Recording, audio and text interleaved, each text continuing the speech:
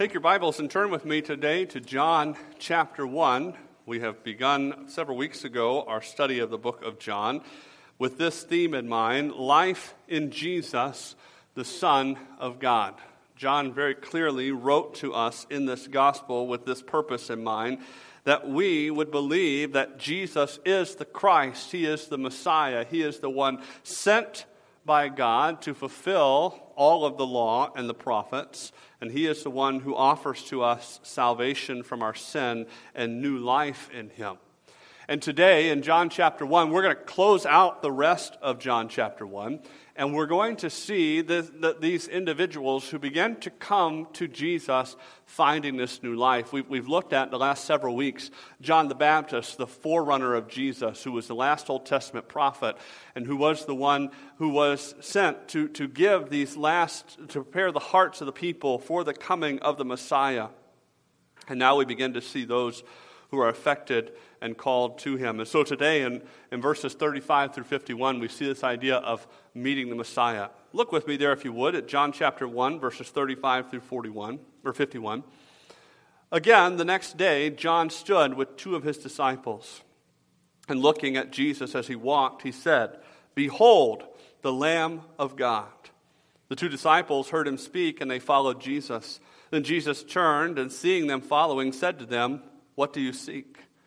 They said to Him, "Rabbi," which is to say, then translated, "Teacher, where are you staying?" He said to them, "Come and see." They came and saw where He was staying and remained with Him that day. Now, it was about the 10th hour. One of the two who heard John speak and followed Him was Andrew, Simon Peter's brother. He first found his own brother Simon and said to him, "We have found the Messiah," which is translated the Christ, and he brought him to Jesus. Now when Jesus looked at him, He said, "You are Simon, the son of Jonah. You shall be called Cephas," which is translated a stone. The following day, Jesus went to go to Galilee, and He found Philip and said to him, "Follow me." Now Philip was from Bethsaida, the city of Andrew and Peter. Philip found Nathanael and said to him, "We have found him, of whom Moses and the law and all the prophets wrote, Jesus of Nazareth, the son of Joseph." And Nathanael said to him, "Can anything good come out of Nazareth?" Philip said to him, "Come and see."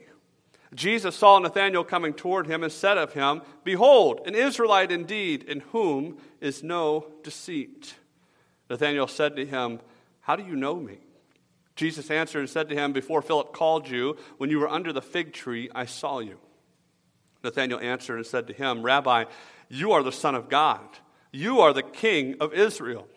Jesus answered and said to him, "Because I said to you, I saw you under the fig tree, do you believe? You will see greater things than these." And he said to him, "Most assuredly I say to you, hereafter you shall see heaven open and the angels of God ascending and descending upon the Son of Man." Father, we thank You now for the time we have set aside to look at Your word today. We thank You for the testimony of these men whom we will encounter here, but all throughout the gospel, who came to know Jesus Christ as the Messiah, the one promised by God to take away the sin of the world.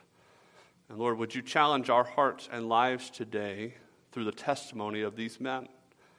Would You show us that there is nothing greater on this earth or in eternity than a relationship with You, and that the only way to an eternity with You is through a relationship with You through Your Son, Jesus Christ.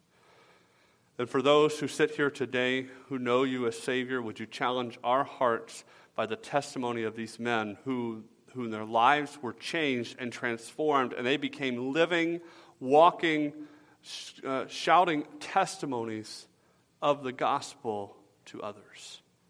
Lord, may we in the same way, may our lives be consumed with telling others about the good news of Jesus. We ask that You would do Your work in our hearts, that You would help us to set aside those things which may distract us, that You would help us to today walk out of this place different than we came in, because we have heard Your truth proclaimed, and we have made a commitment to follow You. And may we see You do Your work in us. In Your name we pray. Amen.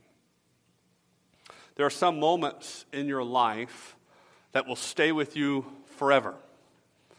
We can remember the date, the time, the circumstances, and there'll even be those little stray details that surround an event that we remember. You may have some of those in your life. You know, the day you got married, or the day that your children were born, or maybe the day that you passed the exam that you would long to get passed, right? Or maybe you had to pass a certain certification.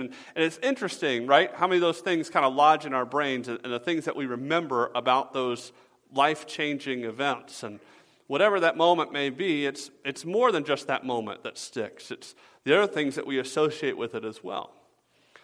And today, in John's Gospel, written by John the Apostle, we have the moment of his life that changed everything.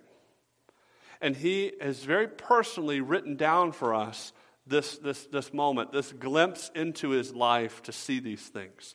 Because this is the day that he met Jesus and he understood who Jesus was, that he is the Messiah. Of all the days that he could remember, this one stood out above the rest as it changed his eternal destiny and transformed his earthly life. The new life that John and others found in meeting the Messiah compelled them to do something. They needed to tell others about Jesus' identity and his work. And here we began to see the amazing transformational work of Jesus. And what you see in this passage, in this first meeting that these men have with Jesus, is that the transformational work of Jesus compels recipients to become living testimonies of the eternal Messiah. When you come to know Jesus Christ, it is a life-altering experience. It's a life-altering decision. It's a life-altering confession of him as your Lord and Savior. And yes, it changes your eternal destiny. And yes, it means that you are forever settled, knowing where you will spend eternity when you die. But it also has eternal ramifications that work out in temporal ramifications in this life as well, as our lives are then called to be consumed with the work of Jesus here on this earth. And so let's take a few minutes today, and we're going to look, and we're just going to break this passage apart into the 5 different men that we meet here. And we'll take it in 2 sections. The first section, we see 3 of these guys, and in the second section, we see other 2 of these guys that Jesus had interaction with. And so in verses 35 through 42, we meet these men, Andrew and John and Peter, and we see at the beginning of this passage that there is a seating to the Savior by John the Baptist, that he is deferring again to Jesus. We now come in verse 35 again the next day. This is the 3rd day in this week that John the Apostle has been recording for us. And once again, he says again the next day, John stood with 2 of his disciples. We again see John the Baptist. But John the Baptist, unlike the last passages we've looked at, in looking at his ministry, and he has kind of been the focal point of what his ministry was, John the Baptist is not the focal point of today's passage. No, today the focus begins to shift. John the Baptist's main job in this gospel is complete. We looked last week at verse 34 where he says, "And I have seen and testified that this is the Son of God." And I told you then that this is kind of like his testimony on the witness stand has come to a close.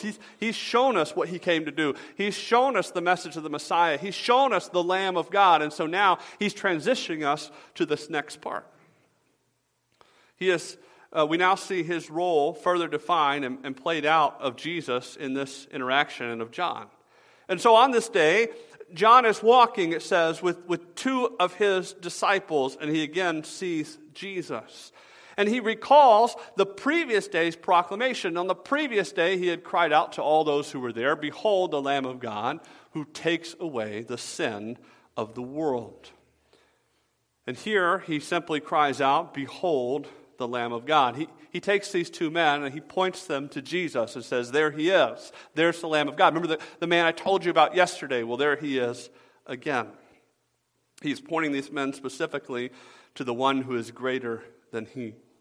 See, Jesus, the Messiah and Lamb of God, he is saying, is worthy to be followed. And that is exactly what is implied. You see, these 2 men, it's implied that they should not be the disciples of John, but instead should go and follow and learn from Jesus. And these 2 disciples, we see in their reaction, that's exactly what John was saying, because the 2 disciples heard him speak and they followed Jesus. And we're going to learn here in a minute that these 2 disciples, one is Andrew, and one is John. And we know that because John never names himself in his own gospel. And so the one that was with Andrew that day was John the Apostle, who wrote this gospel. They leave John, and they begin to follow Jesus. And John the Baptist is once again, I think we need to commend him for his knowing his role in God's plan and fulfilling that. You see, John wasn't sent to be an empire builder. He wasn't there with some goal to amass as many followers as possible in order to build the greatest name that he can for himself. No, he is there to pave the way for the Messiah. And when the Messiah arrived on the scene, he ceded to and he yielded to the one that he had been sent to prepare the way for, even with his own followers, saying, there he is. There's the Lamb of God. There's the one that I've been preparing you for. Go and follow him. And so now we turn our attention to these first two men who came in contact with Jesus here. And this is the first contact of any of the disciples with Jesus. And as you go through the Gospels, you're going to find different interactions that Jesus has with these men, specifically in the beginning of his ministry. But what you have here in John is you have the first time that these men meet Jesus. Now, this is not their calling to being a disciple full-time, to leaving their businesses and following him and devoting their lives to him. That comes later. You read about that in other Gospels. But this is the first time that they meet Jesus and they understand who he is. And it is a glorious and life-changing interaction. And what we see is that to the seeking soul, Jesus clearly reveals himself because Andrew and John are these seeking souls looking for the Savior. Andrew and John detach themselves from John the Baptist, and they began to follow Jesus. And literally just means that they were walking with him as he walked by, in order that they may learn more about this Lamb of God that has been proclaimed to him. You see, God was stirring in their hearts, and he was stirring in their minds, that he was stirring them towards the Savior, and they sought him out. And you almost wonder, right? You put yourself, remember, these are just ordinary men. Put yourself in that position. Here's the man you've been following who's been preaching the message of the Messiah is coming, and he points to you, the Messiah, and you begin to follow him. I mean, what would you say, right? I think it was you and me, we would just do the same thing. We're just going to walk here, and when he wants to talk to us, that's fine, right? And that's exactly what happens. Because we see here in verse 37, verse 38, then Jesus turned and seeing them following, said to them, what do you seek? Jesus very simply has a question of what it is that they are seeking. Now it's very interesting.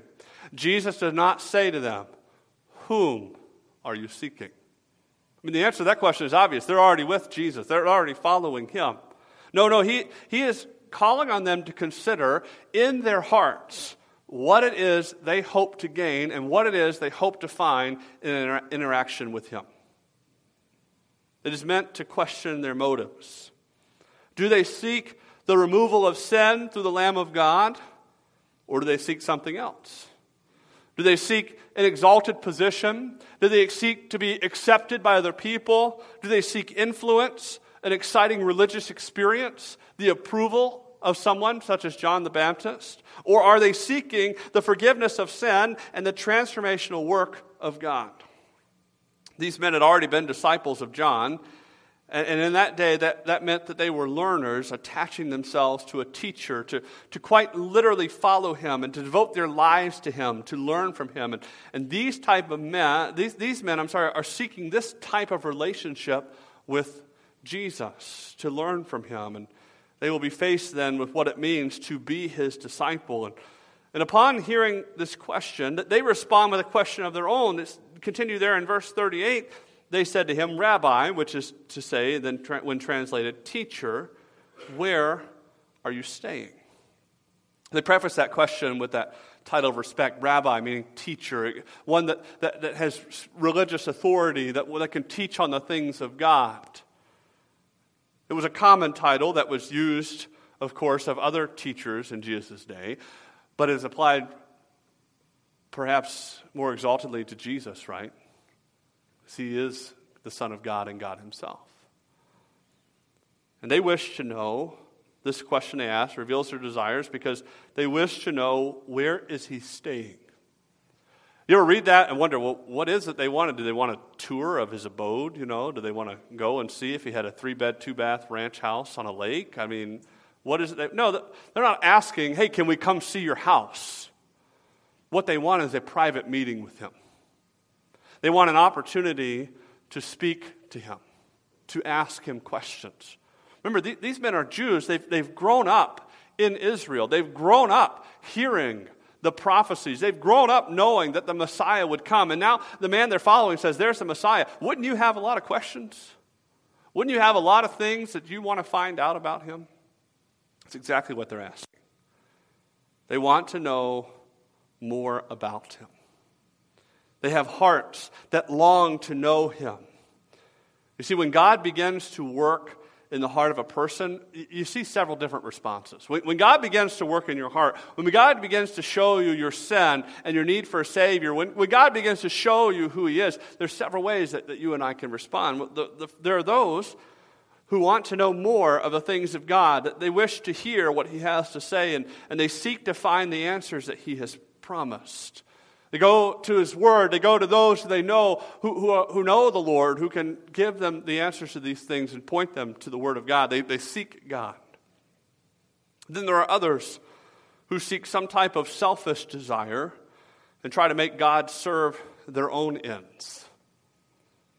They see professed faith as some sort of salve for their conscience, as a step needed in order to get in good with someone else, or perhaps some kind of missing experience they don't have in their life. They're not casting their souls on God, but merely attempting to add him to the pantheon of other gods that they have amassed into their lives. Again, I use that word attempting, because God isn't another God with a little g that you'd put in your life. He's the God of all. And he deserves first place in our lives. Then there are still those who close off their hearts to the things of God. They do not wish to be told the truth of their sin and of their need for a Savior. And as God begins to work in their heart and hammer away at their sin, they continue to close their ears to the things of God, not wishing to be told the truth of the gospel and their need for him. But there is only one proper response to God, and that is to seek him for salvation and satisfaction of the debt of our sin. Andrew and John wish to know more of this one of whom they have heard such great things from their teacher, John the Baptist. One author said it this way: Jesus never put off the sincere, spirit-prompted seeker. God does not hide himself from those who want to know him. And as God works in your heart and calls you to himself, he will show you himself. If you cry out to him and ask him to show you your sin and to show you the hope of the gospel, he uses his word to reveal himself to you and to draw you to you himself. And we see here very pointedly that Jesus does not put these men off who truly wish to know him more. What does he say in verse 39? He said to them, "Come and see." He responds to their inquiry about where he was staying, but the answer is far deeper than that. He invites them to personally experience who he is and what he has come to do for the sins of mankind. He invites them to a personal, saving interaction with the Son of God. And indeed, that is a glorious thing. And we see the impact it has, especially on the life of the one who wrote this. He says, they came and saw where he was staying and remained with him that day. Now, it was about the 10th hour. They remained with Jesus for the rest of the day. The implication here is that they actually spent the night with him. And it's so impressed in the mind and the heart of John the Apostle that he remembers the time. You notice that?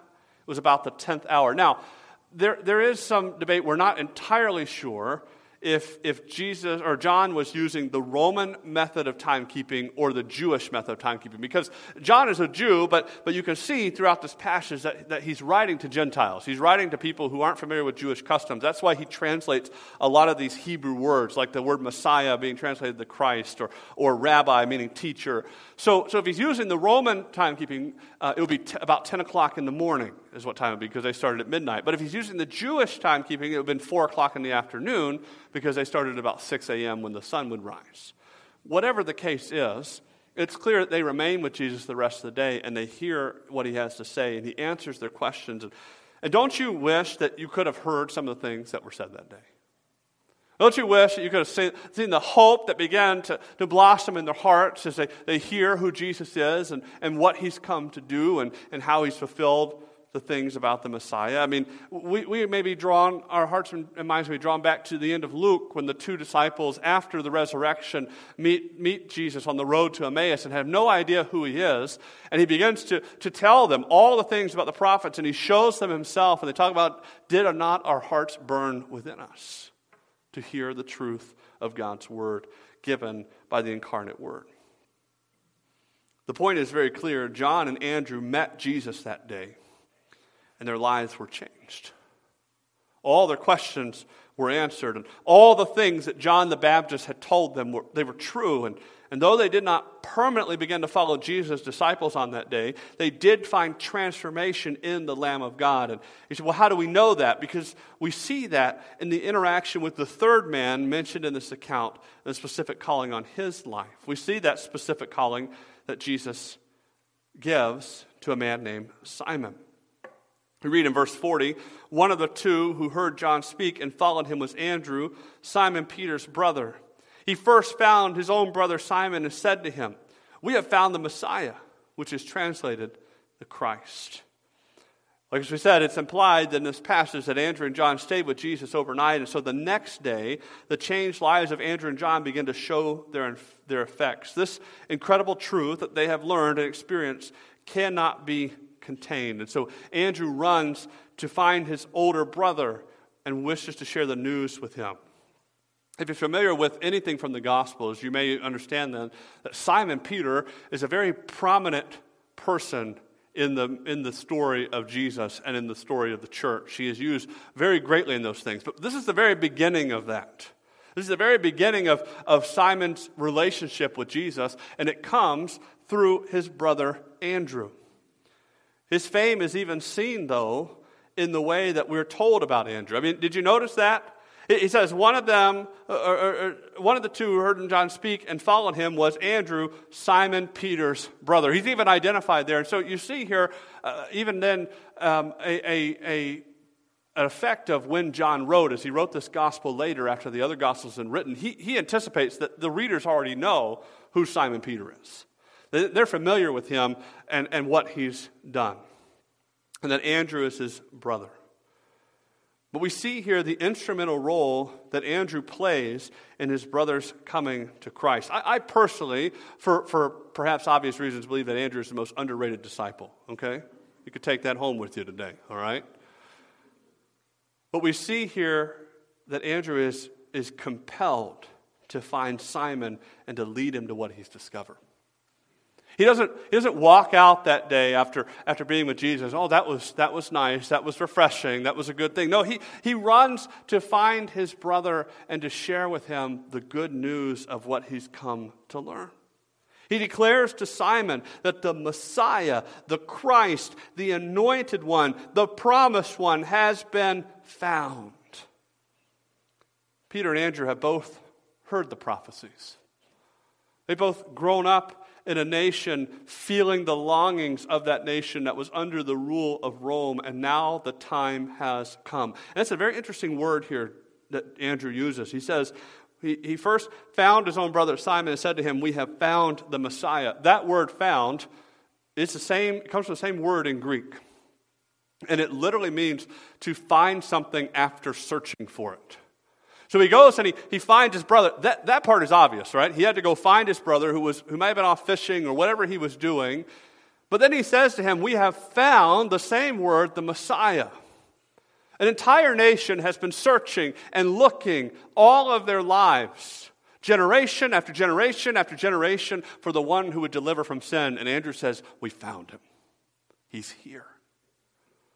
Personally, Andrew had had an interaction with the Messiah, and now he wastes no time but declaring the good news to his brother, and then he brings his brother to meet Jesus.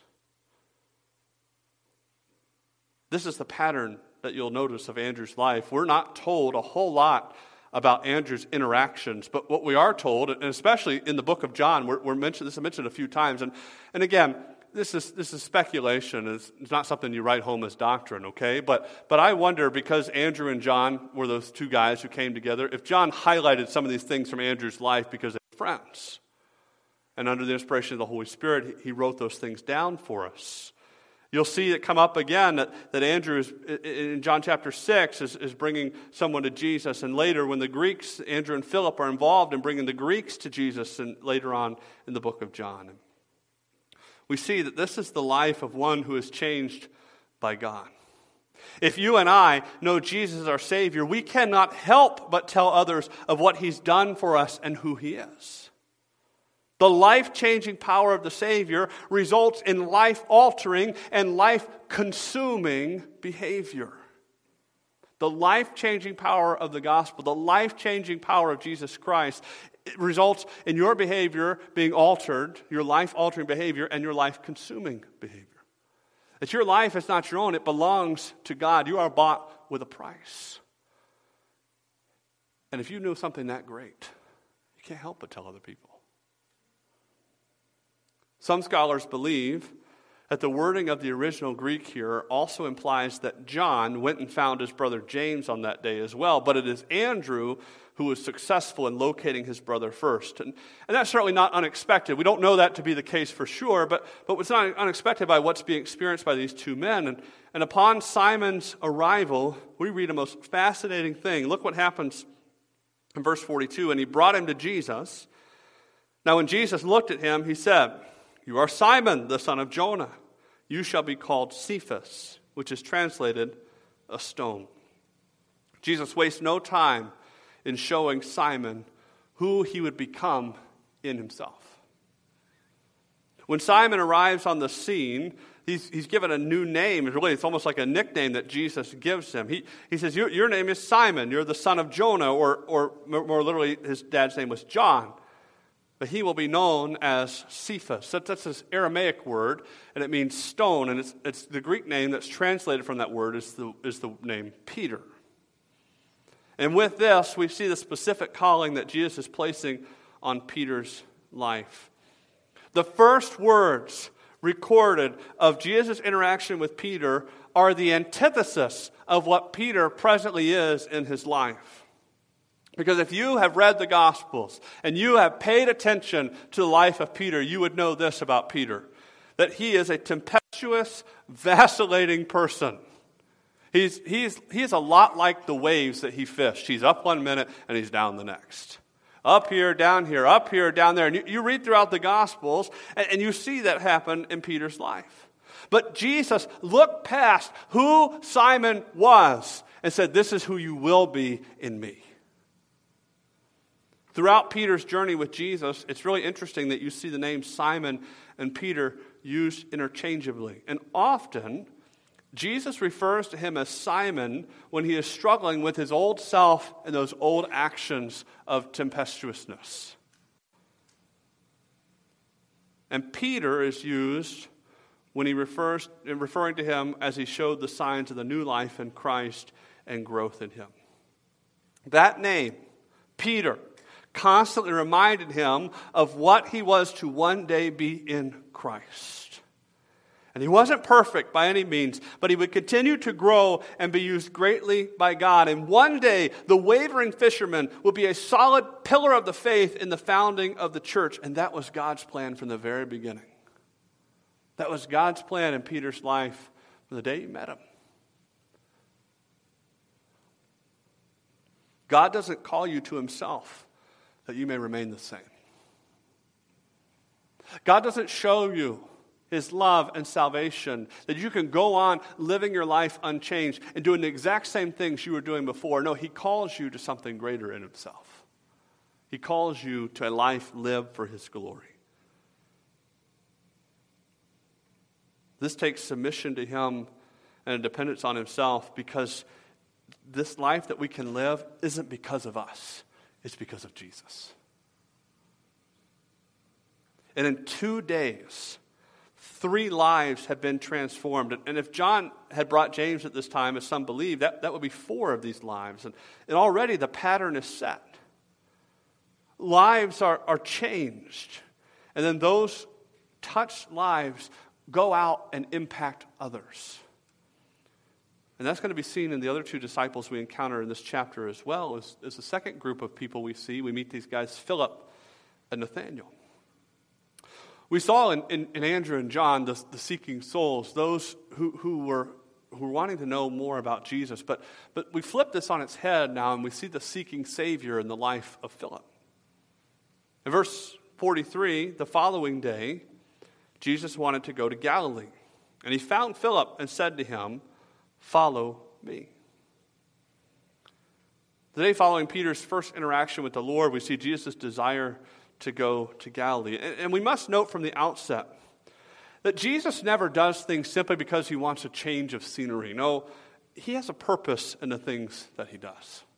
This will be a callback that you'll see again in John chapter 4, when Jesus has an interaction with the woman at the well and says, "I must needs go through Samaria." It wasn't just because He wanted to take the shorter route, it's because He had someone to minister to. Jesus is God. And He knows all things, and He knows these men and women that He was going to have interactions with. And today is no different. For on the way to Galilee, He meets this man named Philip. Jesus simply has one calling for Philip. He beckons him to follow Him. He calls for Philip's faith in himself. We don't know if there was other conversation that took place. Perhaps there was some type of conversation like Andrew and John had, or maybe these men were filling in the details as they brought Philip along. We don't know what happened. But here, Jesus has revealed His purpose for Philip's life, that he would come to know the Messiah and follow Him.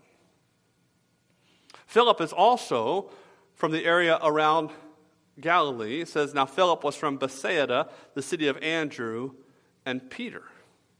So specifically, he's from this area called Bethsaida. Now, Bethsaida literally means house of fishing. And so you can probably guess it was a fishing village where Andrew and Peter were originally from. I can think of some of you who would probably like to live in a place called the house of fishing, right? And though Peter is said to have lived in Capernaum by now, it is not unusual to talk about where people originally hailed from. Though they may presently live somewhere else in that area, originally they had been from Bethsaida. And as Jesus sought out Philip, we see his life is changed in the way he compels another to follow as well. Verse 45, Philip found Nathanael and said to him, "We have found him, of whom Moses in the law and also the prophets wrote, Jesus of Nazareth, the son of Joseph." As Jesus had sought out Philip, we see his life change, and Philip has a friend whose name is Nathanael, and he needs to hear what has happened. And so he finds him, and he proclaims to him a wonderful truth. He recognizes Jesus' messianic role, and he tells that Nathanael that the one whom they have found is the one that all of the Old Testament refers to. That's what he says. He says Moses in the law and also the prophets. What he's saying is everything you find in the Old Testament, we have found the one who fulfills everything there. And that is exactly what Jesus does. We have broken up for us 39 books of the Old Testament, and the fulfillment of all the things that happen there is Jesus Christ. Of all the prophecies, of all the signs, of all the things that pointed ahead, it's Jesus. And that's what Philip is saying. Hey, Nathanael, we found this man. And he says, the promised Messiah has arrived. And Philip has had a personal interaction with him. He knows who he now is. He is Jesus of Nazareth. And it's interesting, he calls him the son of Joseph. Now, of course, Jesus had no earthly father like you and me. His birth was a miraculous work of God, that he was born to the Virgin Mary. Joseph was his adopted earthly father. And this is how most people would have known him. Most people would have known Jesus as the son of Joseph. And it's probably not very unfair to say that people knew who Jesus was as a person. Imagine, if you would, a man who's about 30 years old, and he lives his life in accordance with all of God's laws. Do you think that you would find out about a guy who lived a lot differently than everybody else? I mean, it's going to get out, right? Now, you may not know, a lot of people aren't going to understand what that means, but you're going to know this man who treats other people the way that God said they should be treated. And he says, hey, he's Jesus, Jesus of Nazareth, who's the son of Joseph. But that doesn't mean that Jesus was immediately recognized as the Messiah, though he lived in accordance with God's laws. Indeed, his earthly home and his earthly upbringing were how many people knew him. Let me refer you really quick here to a passage in Matthew chapter 13, verses 54 through 56. When he had come to his own country, he taught them in their synagogue, so that they were astonished and said, "Where did this man get this wisdom and these mighty works? Is this not the carpenter's son? Is not his mother called Mary, and his brothers James, Joseph, Simon, and Judas? And his sisters, are they not all with us? Where then did this man get all these things?" And I read to you this morning in our scripture reading that passage from Luke, where again these people said, "Is this not the son of Joseph?" Jesus is the Son of God and God himself. Yet he humbled himself and came as a servant. He came to fulfill the plan of God and offer salvation no matter the cost. And so what we gather here from this statement of Philip and from this passage is that, yeah, people knew who Jesus was, but they didn't understand why he came. And that would be a struggle that would go on throughout his ministry as the blindness of sin struck the hearts of people. And we gather from this statement that the next statement, that Nathanael, presumably Philip's familiarity with the things of the Old Testament. When Philip says that he fulfills all of the law, but then look at Nathanael's follow-up statement. And Nathanael said to him, "Can anything good come out of Nazareth?" Nathanael wonders, is it really possible that something good is going to come out of place of Nazareth? Now, the prophecies all throughout the Old Testament, they don't speak of Nazareth. You know what they speak of? They speak of Bethlehem, right? The city of David. And where was Jesus born? He was born in Bethlehem. He fulfilled the prophecies. But where did Jesus live and grow up? He grew up in Nazareth. So you can understand some of the confusion, right? Now, there are also those who believe that there may have actually been some tension between some of those cities and some prejudice even against Nazareth that prompts Nathanael to say these things. And when faced with this question from Nathanael, I think the response of Philip here is very incredible. I mean, he doesn't take time to come up with all of these reasons how Nazareth could be. What does Philip say? Philip said to him, "Come and see." He doesn't speculate with Nathanael. He doesn't even try to answer every question. He says, "Why don't you come and see?" One author said that idle speculation is no substitute for personally investigating Christ. There is simply no substitute for personally encountering the Savior. And listen, Christian, you and I should study the Scriptures. And you and I should know why we believe what we believe. But at the end of the day, the endless quest of apologetics is worthless if we do not invite others to come and see Jesus in the Word of God. And I don't want to be misunderstood here. Apologetics is a wonderful thing, and I think as a Christian, you and I should know why we believe what we believe and what does the truth of God mean. But at the end of the day, that doesn't mean anything if you're not going to take it and you're not going to take the Word of God and say, "Come and see. Come and see. Be a part of my life. Understand what God has done for me. Understand what He says in His Word." You and I cannot content ourselves with learning arguments. We must know the Scriptures. We must share the Scriptures. We must open the Word of God, and we must take people there. Because the power of God does not reside in the logic and the schemes of man. It is in the living Word of God. Life change comes from meeting the Lord. Philip knew that firsthand. And so, he invited his friend to do the same. How many of us in this room have friends or family or others that we know who need the good news of Jesus? Probably many in this room.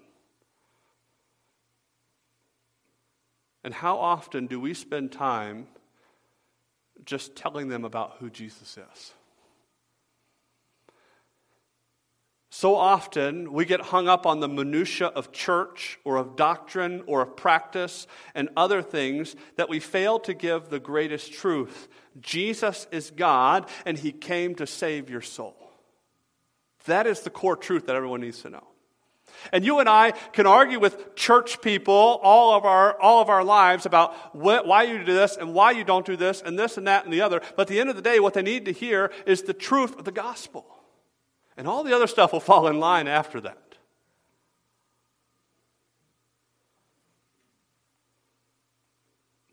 Let us not exchange the power of God for the system of man. God knows our hearts, and His word penetrates our souls. You would be amazed, and we shouldn't be, right? But we are, myself included, that when we just give the word of God, God does the rest. He does His work.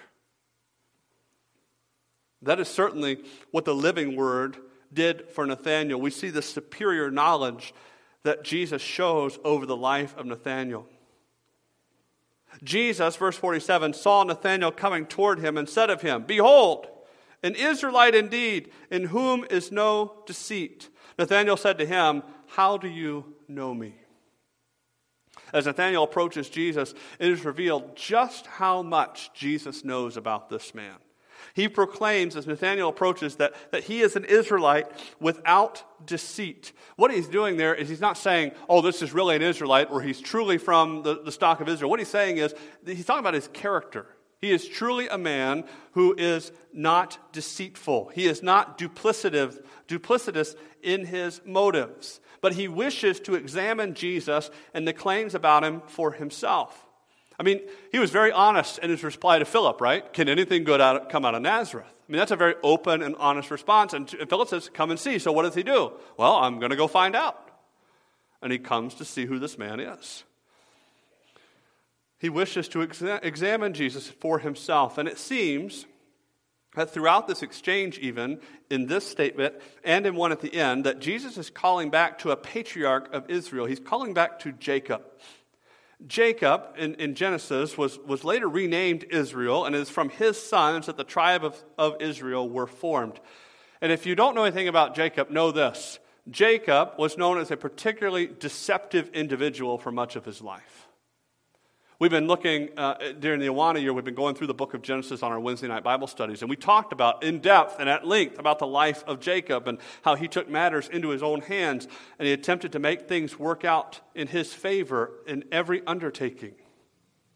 And in contrast to Jacob, Nathanael is not deceptive. He is honest and straightforward. He deals in truth, and Jesus is revealing His omniscience to Nathanael. You see, his knowledge as God is far superior to anyone else. And what happens here is Nathanael does not deny that what Jesus says is true. He very straightforwardly says in verse 48, "How do you know me?" It is not some form of feigned or even genuine humility. He's not saying, "Oh, I'm not like that." No, it's an honest question. In essence, he's saying, I've never met you before. How do you know what I'm like? Jesus takes this wonder a step further. He not only has declared what Nathanael is in his heart, but now he declares physically where Nathanael has been. Jesus answered and said to him, "Before Philip called you, when you were under the fig tree, I saw you." This is quite possibly a reference to a place that Nathanael meditated on God's word and prayed. Oftentimes these men who study the word of God, they would find a place like this to meditate on things of God and to pray to God here in Israel. Or maybe it's just the tree he was sitting under that day when Philip came along. But here's the point. God knows where we are at all times. He sees us, and He cares for us. When it comes to the Lord, there is no one who is, so to speak, lost in the shuffle. And we see that this is enough for Nathanael. He's observed that Jesus knows only that which God could know. He says in verse 49, Nathanael answered and said to him, Rabbi, you are the Son of God. You are the King of Israel. He affirms that Jesus, this rabbi, this teacher in Israel, is the Son of God and the King of Israel. These are two titles, by the way, that are only appropriate to use if you're talking about the promised Messiah. You don't use those on some random stranger. Nathanael recognizes as Jesus as his personal king and the promised king of his nation. And this meeting with Jesus is enough to change his life forever. Nathanael would also be called into following Jesus eventually as a disciple. And only here in John, he is called Nathanael. You go to the other books and look at the list of disciples, you never run across Nathanael, but he's called Bartholomew. And so Nathanael Bartholomew is actually a surname. And Nathanael is his given name. And Jesus promises this man will see the greatness of God. Jesus answered and said to him, because I said to you, I saw you under the fig tree, do you believe? You will see greater things than these. And he said to him, most assuredly I say to you, hereafter you shall see heaven open, and the angels of God ascending and descending upon the Son of Man. Jesus says that Nathanael has only seen a glimpse of the greatness of God. Now, Nathanael needed only a small glimpse of who Jesus was to believe in him. And as he walked with the Lord, he would see more of who he is and what he does. And it is here that Jesus takes us specifically to the life of Jacob again. When Jacob was fleeing from his home country because he had deceived his brother and his father, and his brother had promised to kill him, he made a camp one night and laid down, and as he laid down, he dreamed, and when he dreamed, he saw a ladder or a stairway going between earth and heaven, and he saw angels ascending and descending on that ladder. And that dream was a reminder of God's presence when Jacob saw it. But here, Jesus shows us that he is even the ultimate fulfillment of that dream of the patriarch of Israel.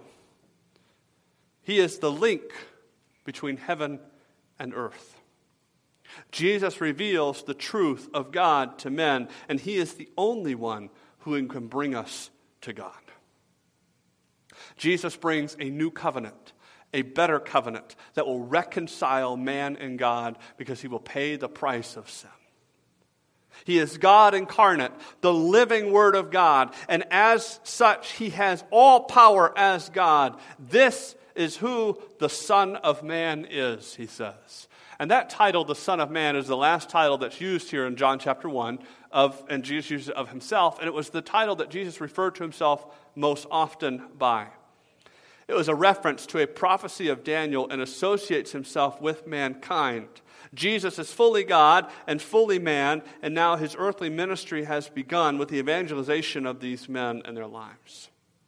He has called these men unto himself that he may give them new life.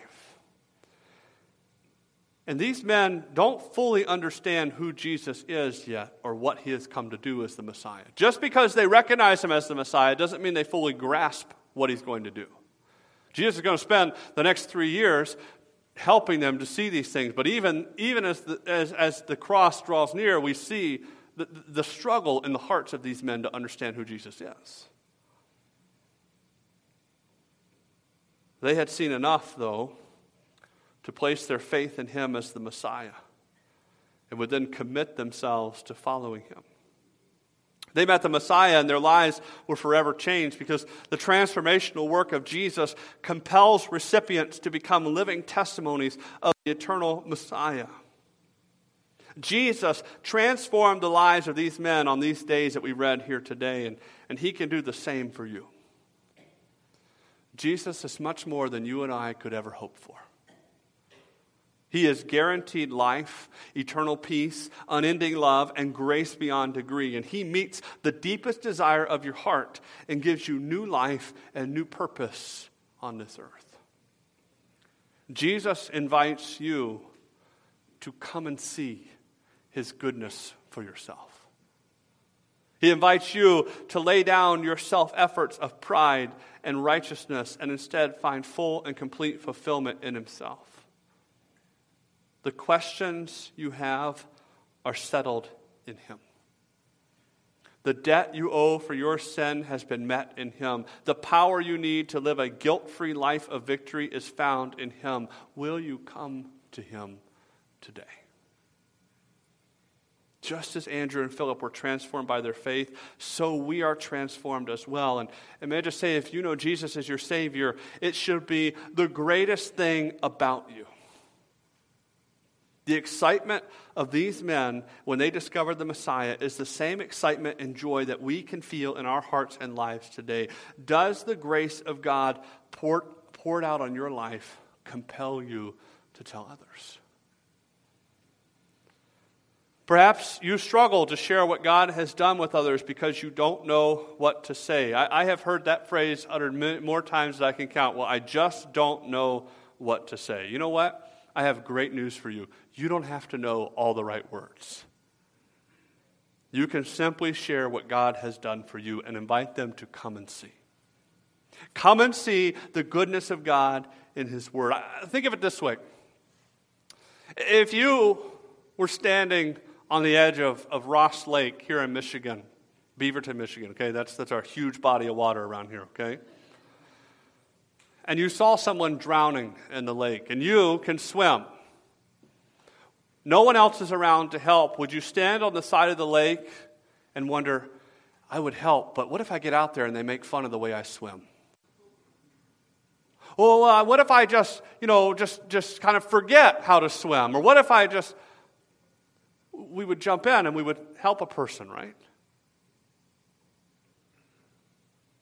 Why then do we sit on the sidelines of a dying world while others around us flail, lost in their sin, and headed for certain death? Because I just don't know what to say.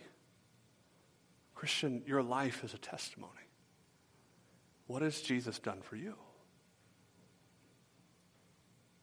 Another reason, though, that Christians struggle to share the gospel is because it makes no discernible difference in their lives. If you have tolerated sin in your life and have not made things right with God and others, you cannot be an effective witness for him.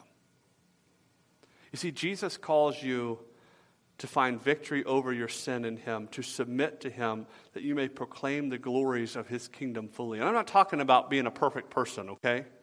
I'm not talking about, well, when you get victory over all your sin, only then can you, because I wouldn't be standing here, okay?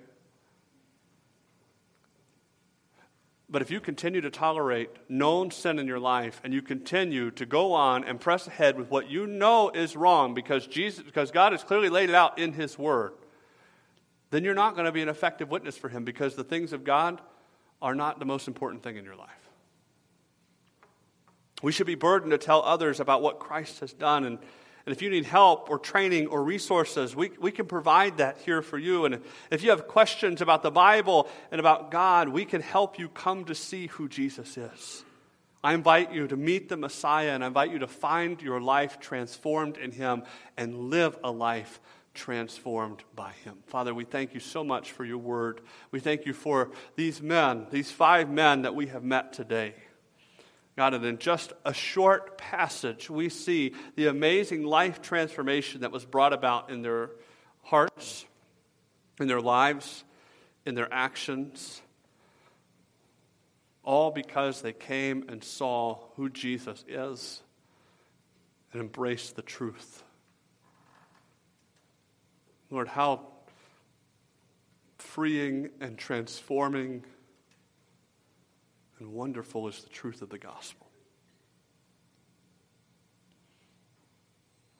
And Lord, as we consider the amazing work of Jesus Christ, we are, as the songwriter said, lost in wonder, love, and praise.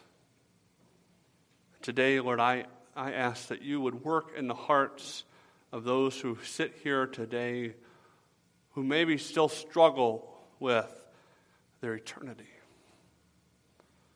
God, perhaps they have tried to add God on to the other things of their life and just tried to assimilate God into those things and try to make you serve their own purposes. Lord, would you help them to see that only faith and trust exclusively in you will bring about eternal life and eternal peace.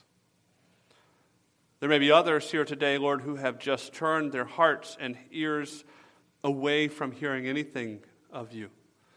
They wish not to be convicted of their sin. They wish instead to live their lives the way they want to. And Lord, may you show them the end of destruction that lies for them and the hope that they can find in you. Lord, for the seeking soul, you show yourself. And Lord, I pray that you would touch the hearts and lives of those here today who need to hear the message of the gospel. For Christians who are here today, Lord, I ask that you would work in our hearts and our lives, that you would expose our sin. Expose to us the sin of selfishly keeping these things to ourselves, of not reaching out to others. Expose to us other sins that keep the power of the gospel from shining fully through in our lives because we continue to tolerate those sins and we continue to excuse them and act like they're okay. And help us to confess those things to make them right. Help us to live changed lives in your power. Lord, we ask that your honor and glory would be done in our hearts and lives today. We pray that you would watch over and protect us as we go from this place. Would you bring us back safely here tonight to continue to worship you? In your name we pray. Amen.